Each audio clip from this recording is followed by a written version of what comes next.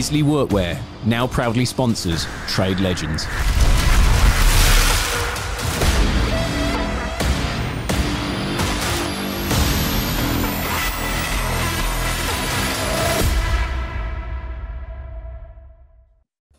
You want to start? Yeah. So welcome back to everyone watching on YouTube, listening on Spotify. This is the Trade Legends podcast with me and Big Al. And we've got a very special guest all the way from the United States of America. Yeah, Minnesota, I think, isn't it, Eric? Is it Minnesota? It is, yeah. Yeah. Yep. So Midwest. I'm not going to do that. I was going to do an accent then. You were thinking about it, weren't you? You were thinking about it. And then Eric's going to look at you and think, what on earth was that? He'll hang up instantly when I do an accent. Oh, no. So, Eric, aka Mechanical Hub, kind of a big deal as far as I'm concerned on Instagram. You're one of those accounts when you first join, if you ever get a follow back off Mechanical Hub, it's like a momentous moment. You obviously won't know that, but because it's you. But for me and a lot of other people, you're quite an inspirational, someone to look up to, one of the big, good accounts, wholesome content, good value content, educational content. I don't think I've ever seen you get involved in any beef or drama or anything like that. You just seem to be like a good, honest, hardworking tradesman that a lot of guys can look up to. Sorry, I'm being a bit of a fanboy, aren't I? No, it's like Eric's account is a well-respected account. It's a bit like you over here. I look at Eric's account and he's very similar in the sort of, he's well-respected. Yeah, well-respected. In the trades. His just opinions a good dude and respected and stuff. You do a lot for other people, and obviously because of that, your account has grown into what it is. So just, do you want to talk to us about, we normally ask people how they got into the trade, how it started for them. Give us a bit of a comparison between how it is for you guys over there and how it is for us, so we can sort of compare how we got into the trade. And just give us your story, and then when we get to the end of, you know, how you got into the trade, why you like doing the job, we'll talk about how you then got into the social media side of things that you do. Yeah. Okay. Thanks, Pete. Alex, thank you. So let me first start off by saying this. So it's really humbling to hear you say that, and it's an honor to hear you say that about my account and the content I put out there, Pete, because I actually feel the same way about you. So when I learned about you and I started watching your videos, you're doing like these 60-second fixes and stuff like that, and I thought this is something that I wish I knew.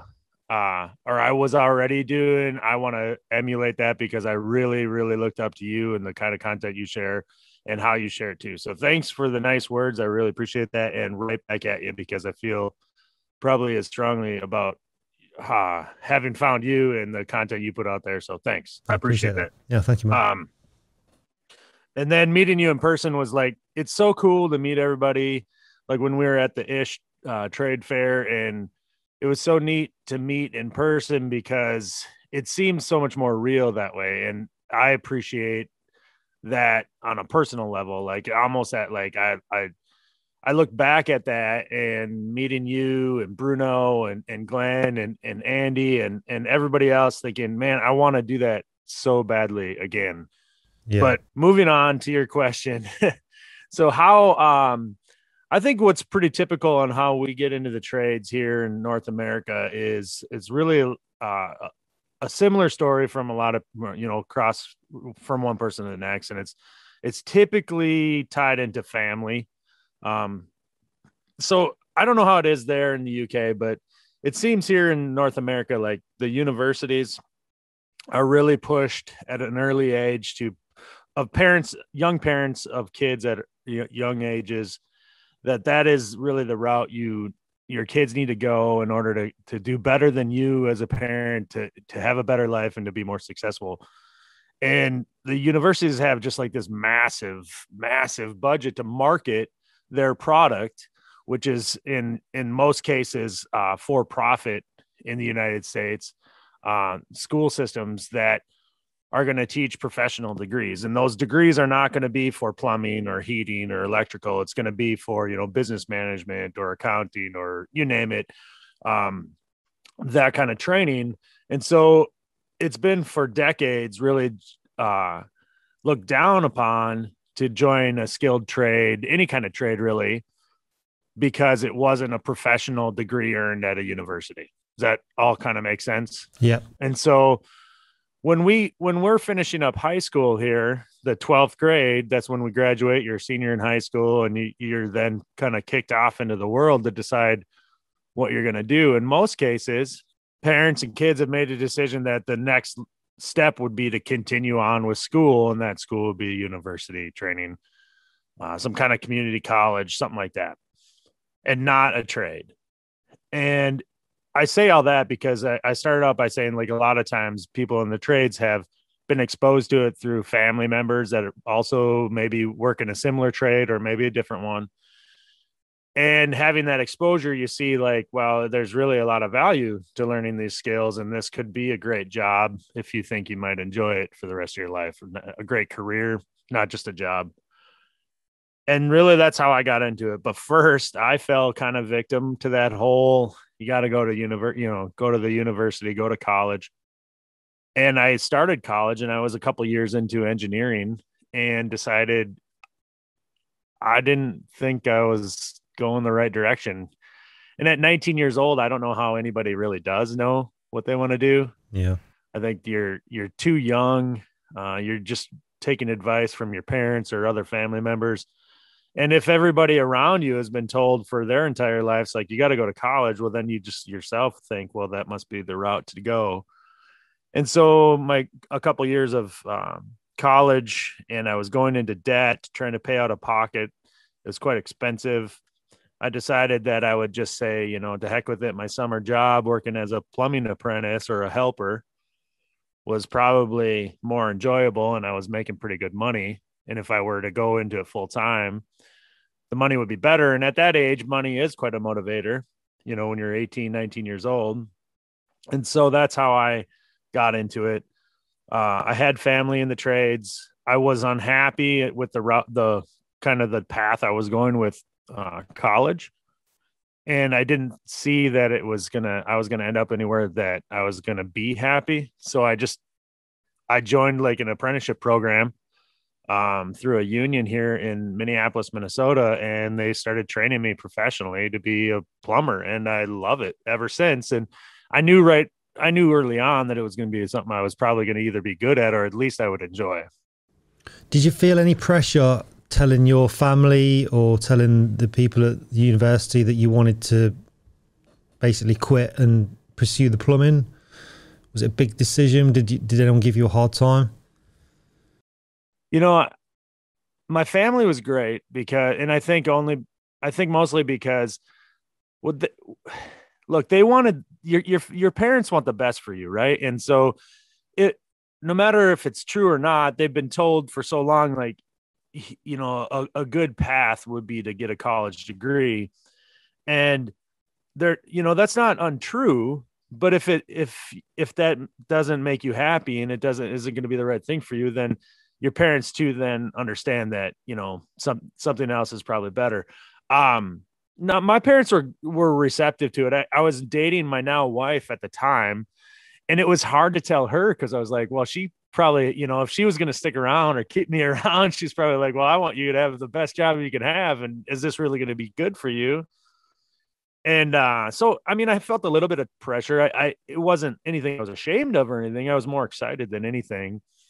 And everybody just said, you know what, you got to try it out and do your best if you think this is it. And so I moved into it. It didn't take long to realize, though, like I said, it did not take long at all for everybody to realize too, that I was so much more happy than when I was going to school, being unsure of what I was studying and if this was going to work out for me. Yeah. And it's not, I mean, you say you gave it 2 years, so you gave it a chance, but it just wasn't for you.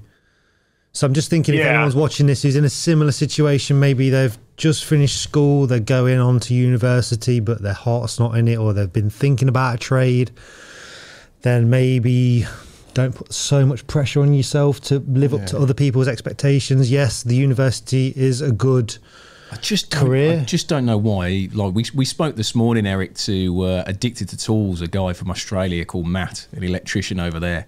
And it just seems to be like a regular theme, whether that's in North America, Australia, here, that it's sort of everything's just university pushed.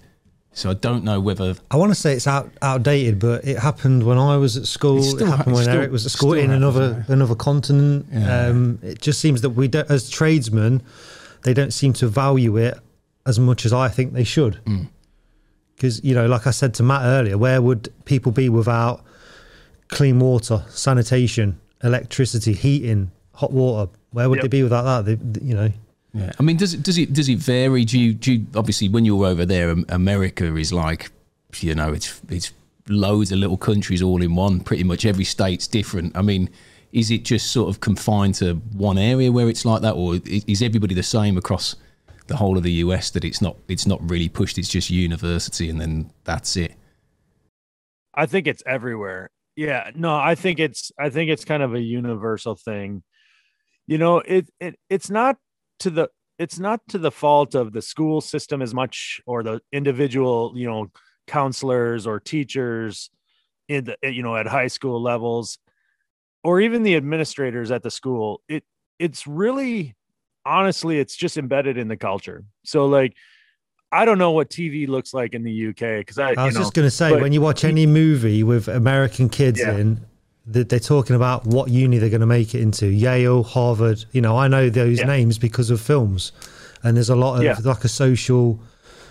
It's a thing. I start saying Alpha Omega, and I got into was it Browns, Yale? They're the ones that everyone wants to get into, and I know that coming from a small village in Leicestershire because I've seen it on all the TV shows and all the films coming from. Yeah, you know, like, look, you turn on Nickelodeon or Disney, younger kids, they see the butt of the joke is the big fat dad who's like an exterminator or a plumber, and it's not, you know, like, look, I'm proud of my dad because he has a really good job. It's, you know, he didn't go to college, he's kind of dumb, and that's his character on the show, right? Like, it's everywhere. And, you know, the opposite of that is so cool too. If you look harder enough, there have been characters that come along and promote the trades. Like you guys have heard of Mike Rowe, you know, the guy, he's an actor, but then he's turned into kind of this advocate for dirty jobs. He had a TV show called Dirty Jobs for a while there. Maybe you've seen it online or YouTube, but, you know, like, here's somebody that is, you know, famous in North America, at least, and I would imagine elsewhere, that has built a career on like joining people out on their job site, whether they work at plumbing or any kind of construction, you can name it, and then any other kind of dirty job, and highlighting that these are the people that really make kind of the world work, you know, operate, so be safe for us, you name it.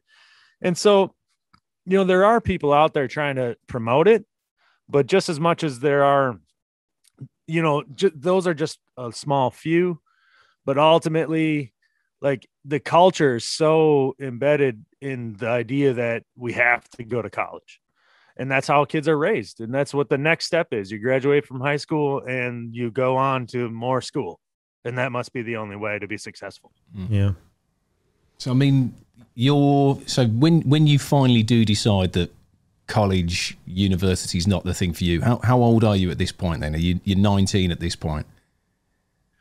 Yeah, you know, typically we're graduating high school around 17, 18 years old. It just really depends on what, like, you know, where your birthday lands. And, you know, typically you're 18 when you graduate high school.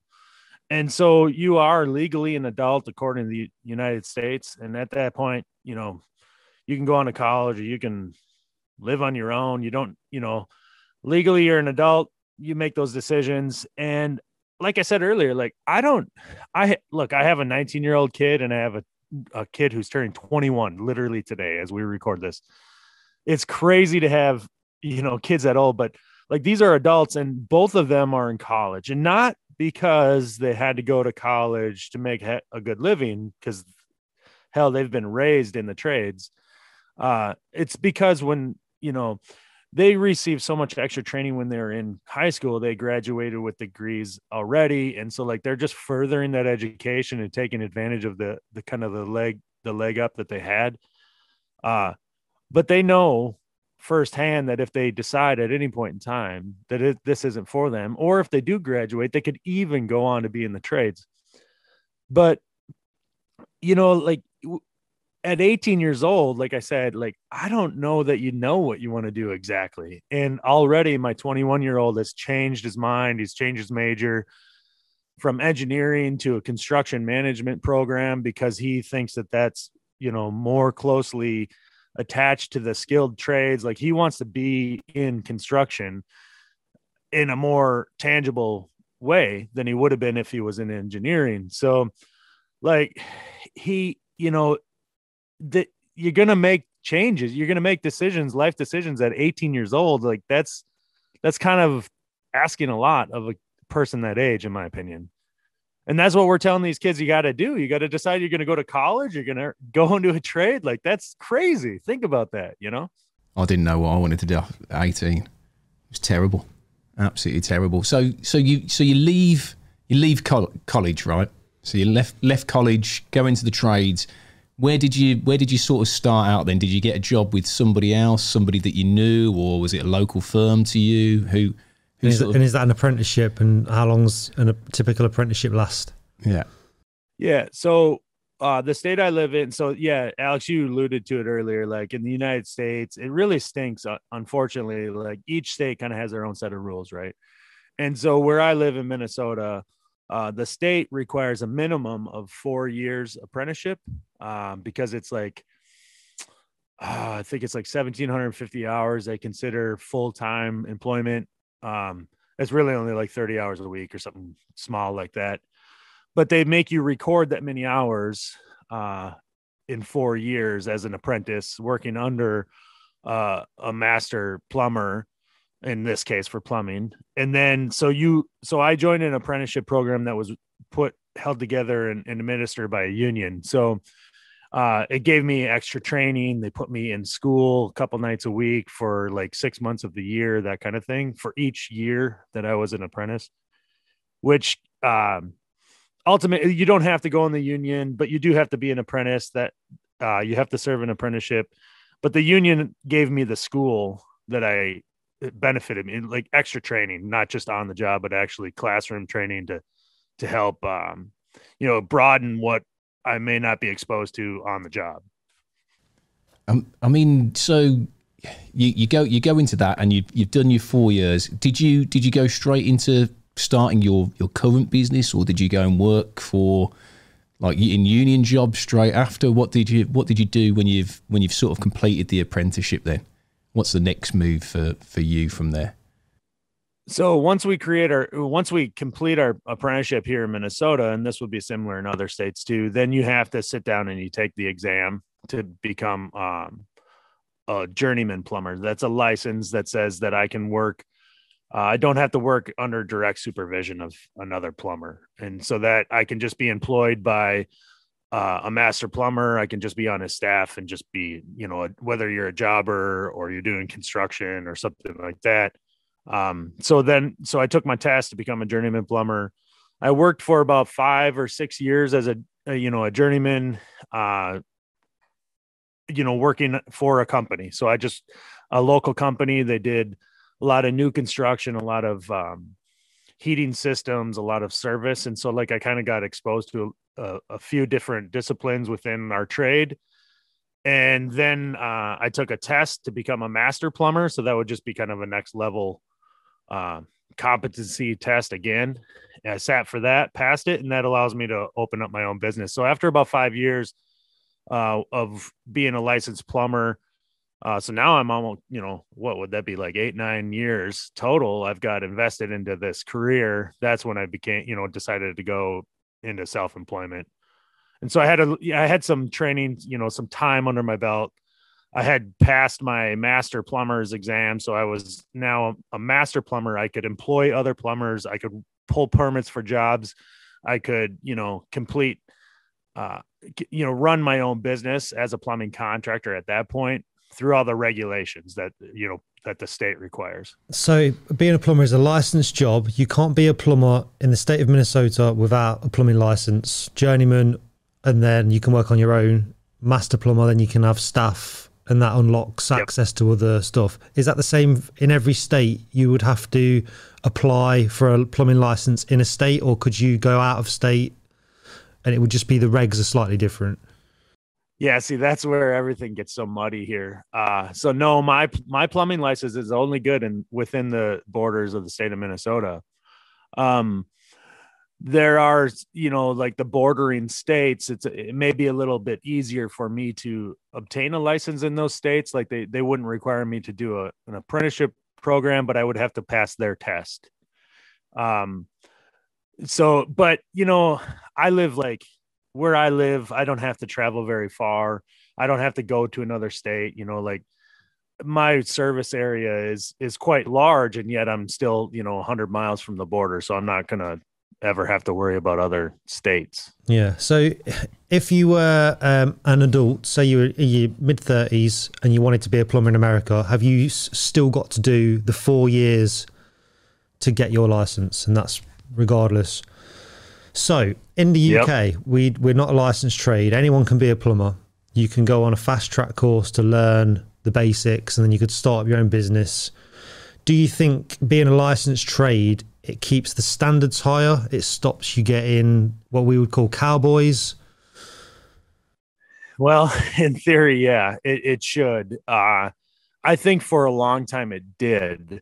And then as, population grew, as states, there are still some states don't have a license. And so as the population moved around, as time moved on, you might encounter there are people out there doing work and they're not licensed. I guess that would be true everywhere, and probably was since the beginning of time. But that's the theory. So the theory, that's the reasoning behind it. If there's some governing behind it and some minimum standards, then it should stand to reason that, people are going to meet those standards and that they'll be well trained. And because we have things like permits on jobs and that have to be inspected. And in order to have all that in line, you have to prove your competency for it in the first place. So that's the theory. One of the things too, though, that you see first and foremost when you start looking at licensed trades versus unlicensed trades is really, and it's important, I think, is that the wages are typically higher. So if your trade does not require license, so like in this instance, like a painter, plasterer, somebody that does that kind of work versus a plumber. I know they're not very comparable, the two trades, but you don't have to have a license to be a painter or a plasterer. And it doesn't mean that trade isn't valued, but because there's less of a barrier to get into it, because just anybody could do it, then they don't place as high of a standard on it or as high of a value. But yet if you have a license, you've proven this, the competency to carry out this trade. Now all of a sudden you're worth more, so you can demand more of a wage. So that's one way to look at it, though, where, especially for people considering a trade, if a license is required, there's going to be a lot more training, but then there's also going to be a benefit in the end where your wages are going to be higher. Yeah. And do you have a separate qualification to work with gas, or is everything covered under the license? So so there's a little bit of gas, or there's plenty of gas involved with being a licensed plumber in Minnesota, where I work. But there's even further qualifications. So I have what's called a gas fitter license, which my journeyman or master plumber license allows me to work up to 1 million BTUs. I don't know what that is. And you guys use like joules or no, what do you use? Kilowatts. I can't remember. Kilowatts. Yeah. Well, it's 3,450 kilowatts in a BTU. So we'll do the math, but, so like, or BTUs in a kilowatt, whatever it is. Well, so I have another competency card or license that allows me to work on up to, I think it's 5 million BTUs. So that was useful when I first started out and I did like commercial work and stuff. But now that I just focus on residential, I don't really have any need for that qualification anymore, but I still maintain it. I just have to pay a annual fee to renew the license. And I have a little bit of continuing education that is required for me every couple of years to renew that license. Yeah. And just while we're on the subject of this, that you have the different regulations in different states. And I learnt this first through Instagram comments, because anytime I would run gas in a copper pipe, guys from America would be like, not in my state, that's illegal. Yeah. Are the differences state to state, are they massive differences, or is it just something like, you know, millimeters on a bath trap, things, you know, small discrepancies, or is it big changes? I would say, I'd say it's pretty small. Well, I'd say it's pretty small stuff. So like a lot of times it comes down to like in certain areas of the country, and this really wouldn't be a code thing.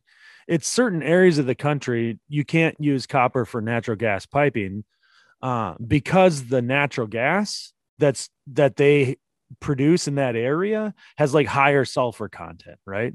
And so their area, regardless of their code requirements, has said no, you can't use copper for gas. That's a great example. I'm using your example, Pete, because that's actually one of those things that's talked about all the time, right? They say it on my post too, because we in Minnesota, it's very common to use copper for gas.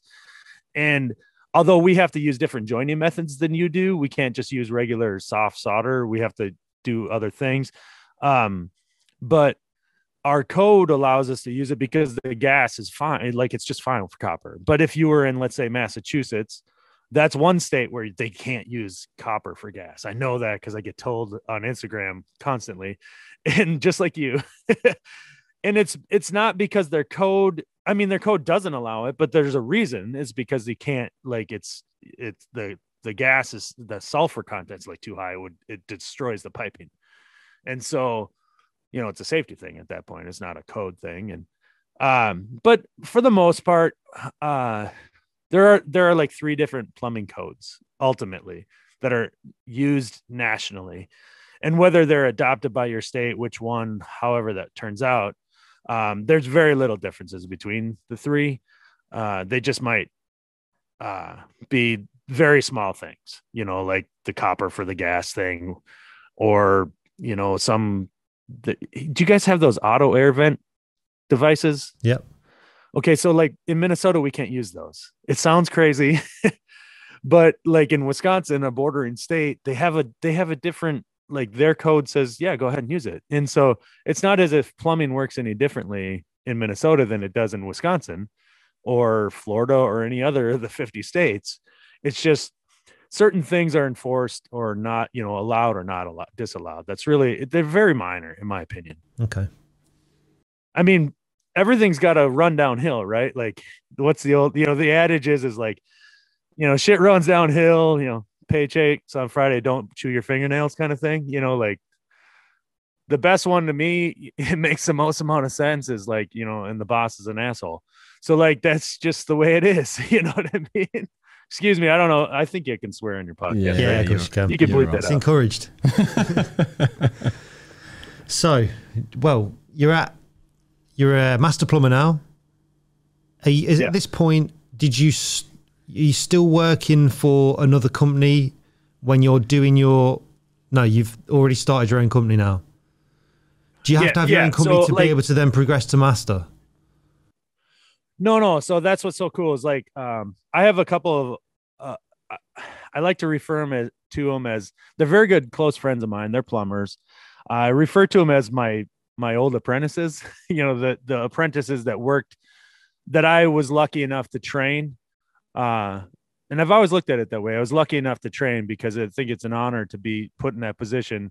But when I was employed by another contractor, when I worked for someone else, they put an apprentice with me because they trusted me enough to teach their apprentice, this new employee, the trade.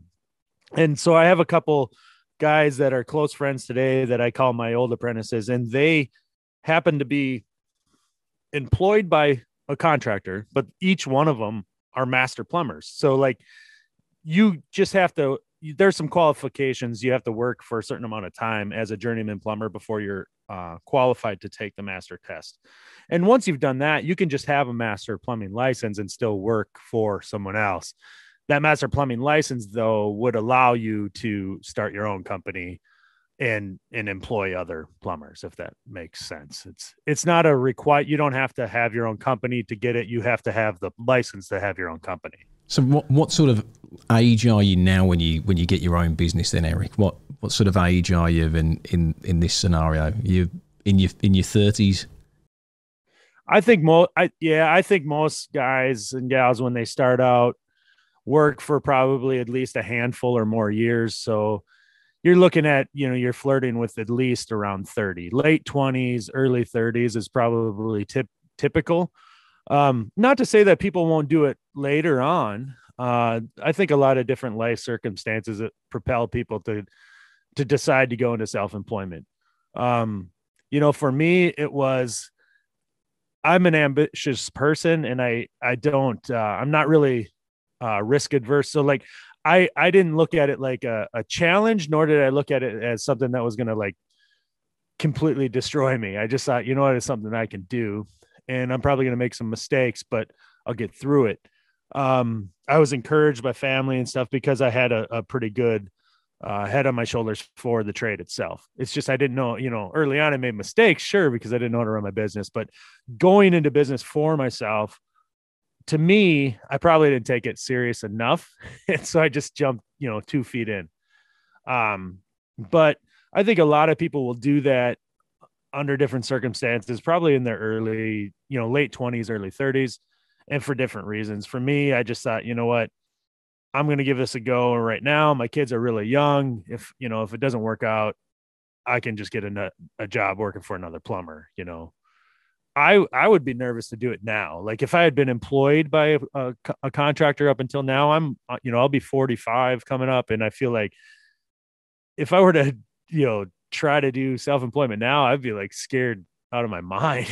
Like I wouldn't, I'd be like, nah, it's, the older you get, I think the more risk adverse you become, I think, as the older you, or maybe it's just that you're comfortable with your life and your surroundings. Like I certainly do not take as many risks now as what I used to. Well, when you're young, you feel like you're bulletproof and you've not got not as many responsibilities. So doing something like starting a business isn't as much of a risk because you've not got as many people depending on you.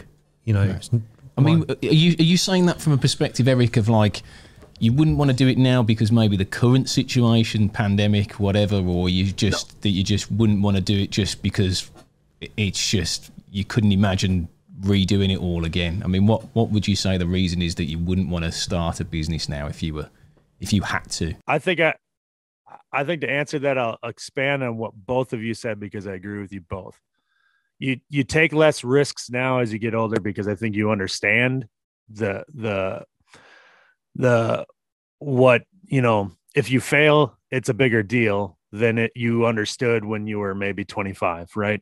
And Pete, you said you feel kind of, you're fearless and you kind of just don't. I think what you really are is you don't have a good understanding of what it's going to take to succeed. You just think that you can do it and you can do anything. You've done anything up to that point. Well, the truth of the matter is, until you're 20 years old or something like that, you've had people around you holding your hand forever, kind of guiding you and telling you like, whether it was your parents or a family or friend, like making sure you succeed. And you don't really realize that, but they're there for a lot of people.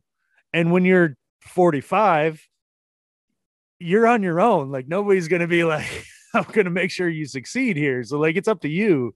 It's up to you no matter what age, but I think you have a little bit more support or a little bit different guidance when you're younger. I don't say that because of the current situation. I don't say it because I don't have the energy now as I did then. I mean, that's a little bit, but I say that because I just probably just didn't know ultimately what I was getting into. I didn't realize the risk that I was putting myself in. So when did the social media become such a, I say a big part of your life. I assume it's a big part of your life because you've got such a big following. When did that happen? And where did the name Mechanical Hub come from? Well, what a lot of people probably don't understand is that about 10 years ago, I met this guy who was, now he's a business partner. So I have 2 businesses. I have Ani Plumbing and Heating, but then Mechanical Hub is a media company. So we started a website that was just, targeted to plumbing and heating contractors in North America, mostly well, I guess North America, because we have a lot of audience in Canada. And it was just a resource online website for plumbing and heating contractors, just new products, things like we do every day and share every day on social media. This was just pre social media, or at least the popularity of it for, guys like us. And so that's where Mechanical Hub, it was just the name of our website. And it still is the name of our website. And we have a great thing going there. But then social media became a tool for me to promote the brand overall. And what a lot of people like, I'd say like half of our audience knows exactly that this is a media company. We have a website. And then maybe the other half is like, oh, it's just this guy, this plumber. And that's what he goes by on Instagram. It all depends, I think, on where you are. Because you might not really use our website for a resource because you're in the UK versus being in, New York City, that kind of thing. And so Mechanical Hub is the name of our media company. And then it just transferred. It was just easy to use to try to promote and drive traffic to our site through social media. And go ahead. I was going to say, when you started it, how long did it take for it to grow into kind of what it is today? Obviously, it's always growing because of the nature of social media. The more content you put out, the more subscribers, followers you get. Yeah. And which platform did you start on first, Eric? Were you a Twitter guy or a Facebook guy first, or MySpace, wherever it was? I don't know. Like, where did your social media journey start? Dude, I am not old enough to have used MySpace. I use MySpace. No, I mean, like, I wasn't even into it at that time, to be honest with you. Like, I never had MySpace. Is it Bieber? There was one before MySpace. I was trying to think of what it was then. There was the original one, and it died a death, and then MySpace came out. I don't know. I can only remember. It wasn't the music one, Napster or whatever. It wasn't that, right? It was definitely the very, because I watched a program on the origins of social media, but I can't remember what it is now. If it comes to me, I'll let you know. We actually started out. I started using Facebook, and I laugh at that a little bit now because the only reason I'm on Facebook is so my wife Heather can tag me in things so my mom can see what's going on in my daily life. Like, that's why I'm on Facebook, right? But early on, Facebook was different, and it was what we had, and it was big, so it was useful.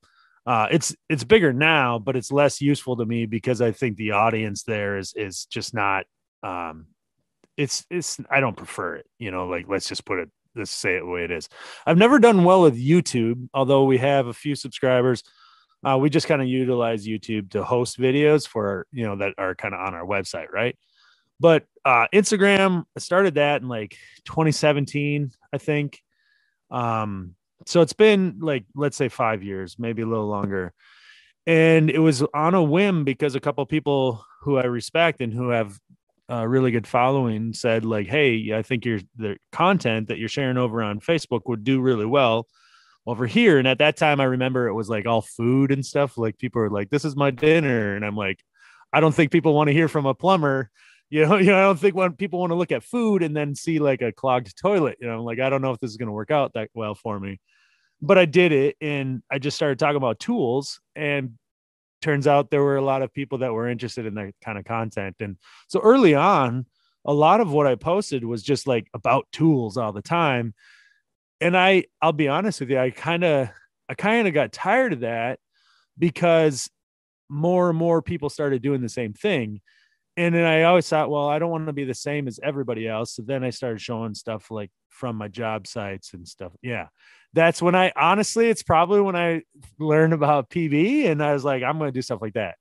And so I just started kind of changing how I got, pulled my phone out to share, make a video or take a picture or something like that. And, it just continues to grow, and I'm sure it'll change again.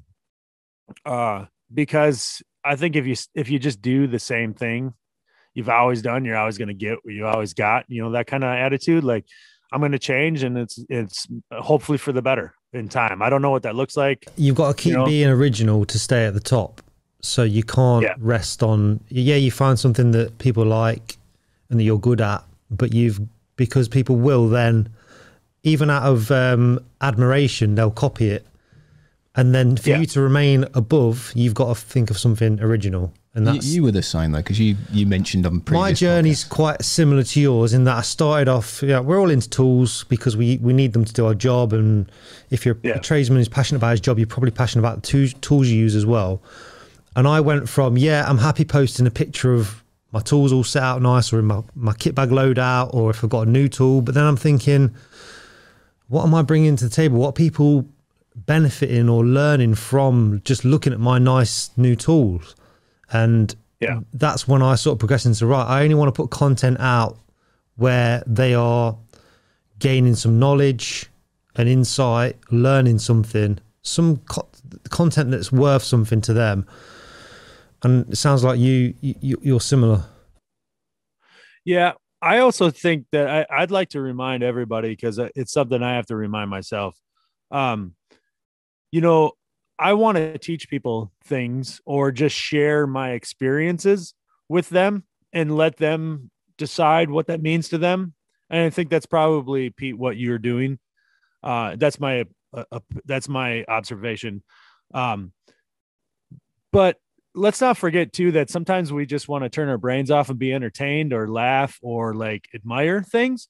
And that's a lot of what we can offer other people. And I don't mean to sound high and mighty. I mean to sound grounded and like, look, it's not that important what we're doing every single day. Sometimes it could just be for a laugh, or it could just be like, look, I'm doing the same thing you are, but this is how I saw it today through my own eyes. Cause that's, I think, how we share our content is really from our own point of view. And it leaves it up to other people to interpret what that is for them. And it could be for education. I think a lot of times I seek through my social media, like who I follow, I want to be entertained. I'm not kidding you. Cause like my brain is never off, except for sometimes when I can enjoy like a really funny or cool video. So like, that's something there too. Like, I think that we should keep that in mind, that it's our audience, if you want to look at it that way, really is diverse, and they can kind of digest what we share with them in different ways. Yeah. And like every piece of content you put out, not everyone's going to like it. Some people are going to get a lot of value from it. Some people, they're not going to be interested at all. So, I mean, what's one account then, Eric? Who's one person or one account? It doesn't have to be trade related, that you admire or you look at and you think, that I love that content. For me, obviously being a brand, there's so many of you, yourself, Pete, SQ2, Ryan, Nick Bundy over here, Murray Kruger. There's so many people for me. But if you could, just try and think of one. I know there's so many people that like you will check back maybe each day or every couple of days, or there's always a piece of content. Apart from obviously this man sat here, because I know there's like a bromance between you. Who would you say? It doesn't have to be trade related, but like something for people listening or watching that they're gonna go and check it out and think, actually that's quite cool, because they might not have heard of it themselves. Yeah, so there's this guy. He's out on the West Coast. He's up in I'm gonna get it wrong. I swear he's in Washington State, but he might have been in Oregon. His name is Tim Euler, and he's goes by Awesome Framers. And so he's a carpenter, and he builds. Him and his brother, they own a family business together. His brother is on like the job supervision, the sales, the administrative side of the business, and Tim and a couple guys are on, like, they're running the saws and the nailers and like literally physically building the houses and these really cool high performance houses that they build. And he doesn't take any of it serious. Like, he's very serious in being very good at what he does. And he knows it. He knows he's good, but he's got a dry sense of humor and he jokes constantly and he shares very useful content that to me is fabulously entertaining, because I laugh almost every time he puts a video out and I watch it. So like, I love that because he's entertaining, but he's also educating, and he doesn't take it serious, like so serious that, like if somebody's going to criticize him, he notices, but he just moves on and he doesn't have to dwell on it and he doesn't make a big thing of it. That's what I think we can share most with people, is just, think about how we can teach them something or share our experiences, but then have fun with it. I mean, did you ever, obviously you've gone into plumbing. Did you ever think maybe of being in another trade if there was one? I mean, obviously you mentioned Awesome Framers. Is that something that you maybe would have considered, or was it always going to be plumbing for you? You know, I don't know. I think it was always going to be plumbing. When I was very young, I worked in the summer times for some family members, and I worked on like boiler heating systems. And where I live, that's very much a plumber's trade. So I had exposure to it as like high school, junior high age kid who was just getting paid to do some menial tasks when, in the summertime. Probably because my dad was like, get the hell out of the house. You need to go do something kind of deal. And I've always enjoyed it. Like even before I was like officially being trained to do it, I think it's interesting, and I still find it interesting today. I really do. I think I find entertainment in watching other trades because it's not something I do every day. Like these guys and gals that do like the tile work, like the finished bathroom work. Like, I mean, come on, who doesn't look at that and go, what? I don't have an ounce of that skill in me, and they do it like they're masters at it. I mean, of course we get to see the best of it. You'll know the one I'm talking about. It's a Russian guy, and it's just a tiled wall, and then he pushes the wall and it pops out and it opens up and there's the plumbing behind it and so, oh, come on. It's incredible. It's so cool. Can do. Yeah. So Eric, I'm going to put you on the spot, and you can say yes on camera, and then when the camera's off you can say no way, man. But I was talking to Adam from Australia this morning. No, Matt. Get his name right, Pete. Pete's useless with names. I'm terrible with names. I was talking to Matt, and he's in Australia, and he talks to electricians in the UK. And I was saying about working, would you ever want to, because he's been reading up on the regulations for our wiring in the UK. And I was talking about, would you ever want to work in the UK? Can just pre-warn Eric, you're harbouring for an invite over to the No, let me just tell you. So I'm 40 this year.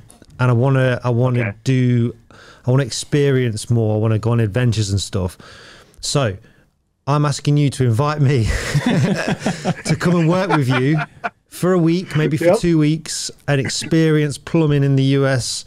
And I can make content, I can make YouTube videos, and I can work for you for free. Eric's basically said, yeah, you can, but you can't stop with him. And I think I want to do that. And the question I want to ask you is, obviously, can I do it? But is that something that you would want to do? Would you want to come over to the UK maybe and work and experience UK plumbing? The later you get into in your career and you're sort of more working for experiences rather than working for a paycheck kind of thing. Is that something you've thought about? Or? Yeah, absolutely. 100% both ways. If we can make that work, I would be in. And I've said for a long time, like, I want to go do that same kind of thing. I've just never acted on it because I think you get busy. And it's finding the time to do. You have ideas, don't you? And just getting the time to do them. But yeah, absolutely. It'd be a blast. And if I could get down to Australia sometime too, like I would do that. Can I just go around with you maybe once for a little bit of it? I don't want to steal your thunder, but you know, a tour. Maybe that could be the new YouTube, like touring plumbers, and we just go to different parts of the world and see how they work and get some work experience, make content, eat nice food. At some point anyway, Eric, I've mentioned to you I need to come over. Obviously, I've got to go and meet the guys who do our North American distribution for us, and they're actually not far from Murray is it Saskatoon? So they're not far Saskatoon, yeah. So they're not far from Murray. So at some point I'll bring him over as long as I can business class. As long as I can dump him over at yours on the way through to Saskatoon. I'll chuck him out in the Midwest. Alex, are you sure you want to go to Saskatoon? Not currently because I've heard it's colder than the Midwest at the moment. Yeah, it is. You want to go there in like July or August, I think, is when you want to go there. Have you seen it there? I'm preparing, mate. The cold showers. People, great people, great country. Like there's no doubt, but man, is it cold where they live, and it's cold where I live. Like it's straight up cold where I live, and it's colder there. So yeah. Oh, I think we'll leave it till August then, right? Yeah. No, I mean, have you got anything else that you? I mean, well, like we say to everyone, have you got a message for people listening, watching, and that is, I think for you it will be passing on a piece of advice maybe that's helped you through your career, a bit of wisdom, and then obviously if you want to plug your channels, although I don't think you need to, I think everyone knows who you are. But anything you want to, if anything you want to say, like a final word, it's kind of, we call it like a Jerry Springer moment, the final thought. Yeah. No, I know what you mean. And yeah, I appreciated the opportunity. Honestly, I don't know that a lot of people know this about me, but I said I talked quite a bit about it already today. Like, I just think people are very stressed out in the way things have gone for the last couple of years, and social media sure doesn't help. And I think no matter what you do or who you're into or the kind of content you're looking for or whatever, when you're online or whether it's your day to day, I think we need to relax a little bit and give people some slack. I think everybody's a little at the end of the rope, they're a little stressed out. And I try to keep that in mind. So like, it wouldn't mean a lot if I just said it. I try to do it. And yeah, just, like everybody's going through a lot of crap, and it's cool programs like this that we get to talk to each other and learn about other people and what they're doing. But don't leave it at this screen, and don't close out this video or whatever, however you listen, and go on and be angry and all worked up. Like, try to keep that in mind. Like, we're all out there trying to get through this together. Yeah.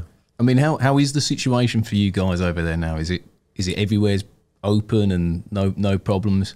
Because every country is different. Like, I talked to the guys in Canada, and they're like, it's only just opening back up and stuff like that, and there's no restrictions and stuff now. So it's looking a lot more normal every day here.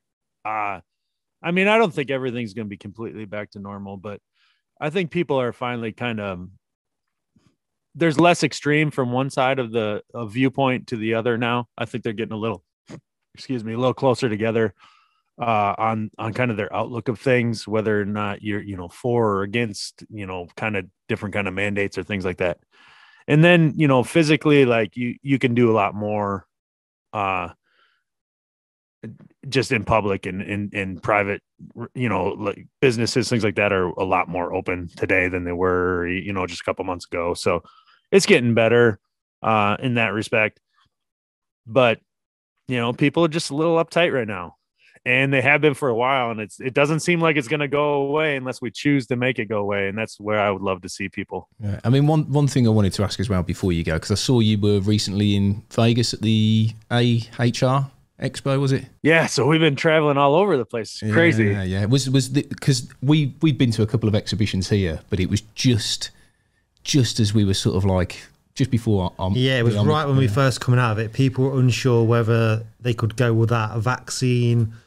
Or if like masks were mandated and stuff like that. There was a lot of confusion, and the first show we went to wasn't very busy, was it? Compared to what you would normally expect, it was almost like a ghost town. So for you guys there, was that one of your first exhibitions back? Was it busy? Were people happy to be back? Because when we went, our first experience back, it was all right, but everyone was happy to be there. But the manufacturers hadn't committed because they weren't sure if anyone was going to show up. So then what used to be a really big, well-populated, all the top tool brands were there. There was only a handful, and some of the big names that you expected to be there weren't there. So it was kind of like, it was a bit flat, but people were happy to be out and seeing their mates, seeing the people that they interact with on social media. Yeah, so it's crazy. It sounds like you're describing what we've experienced too, the same thing. I will say this. So like, we were at this big show in Orlando, Florida last week, and it was called the International Builder Show, and it's a really neat exhibition. It really is, and it has more to do with the building and industry and building science of the building industry than it does plumbing and heating. But there's a factor of that there too. And so I go to learn some about new products that are coming, like for ventilation and, like heat pumps were a big focus this year, because that's not necessarily a real big thing here in the US yet.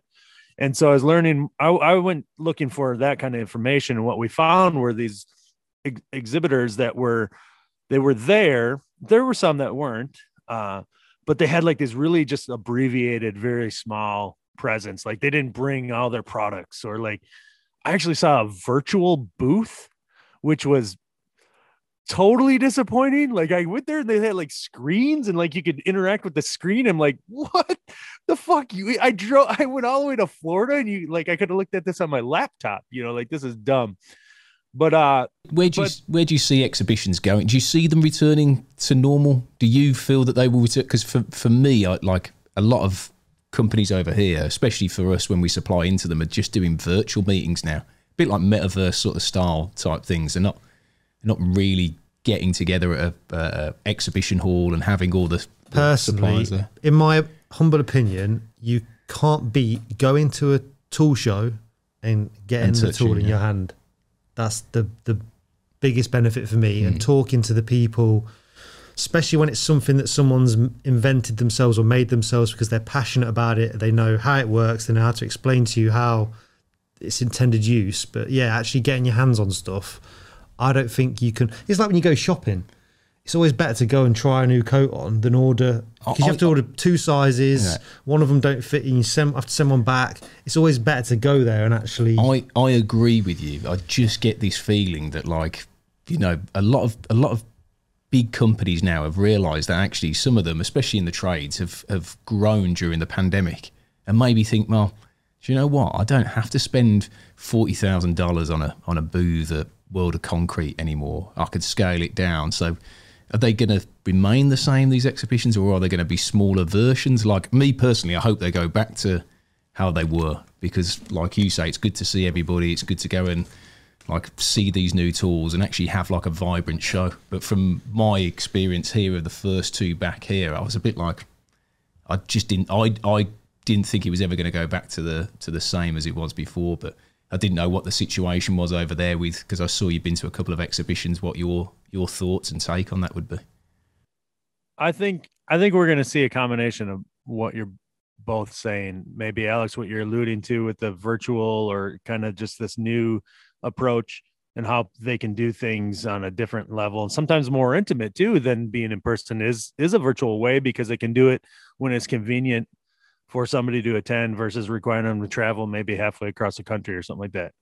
Now, so I'm not an expert at this, but I think that everybody is super happy to go back. And there are a lot of people that want to be there in person to, like you say, Pete, try that coat on, right? Like to feel the tool in the hand, or just like see what the heck this water heater actually looks like. Right.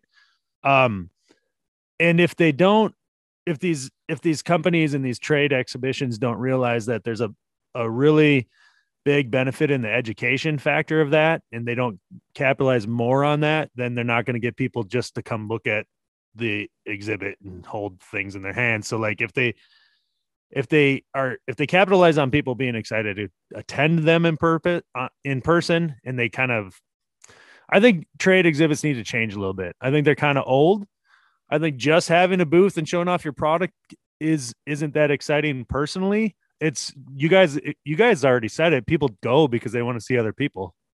They go because they want to connect with maybe somebody they saw a few years ago, or maybe meet new people. And so I don't think having a booth full of product is enough to, to sustain that over time. So I think it's going to change. I think they need to really capitalize on people's excitement to get together and figure out how to kind of change trade exhibition in a way that makes people want to attend, not just for the products. So that's my take on it. I think around here, people, the couple shows we've been to, people were very happy to get out and see other people. And almost to a point where some people, it was less about the product that they were going to see. You see what I'm saying? It was more about what you're saying, Pete. Like you get to touch and feel it, but you also just get to be around other people.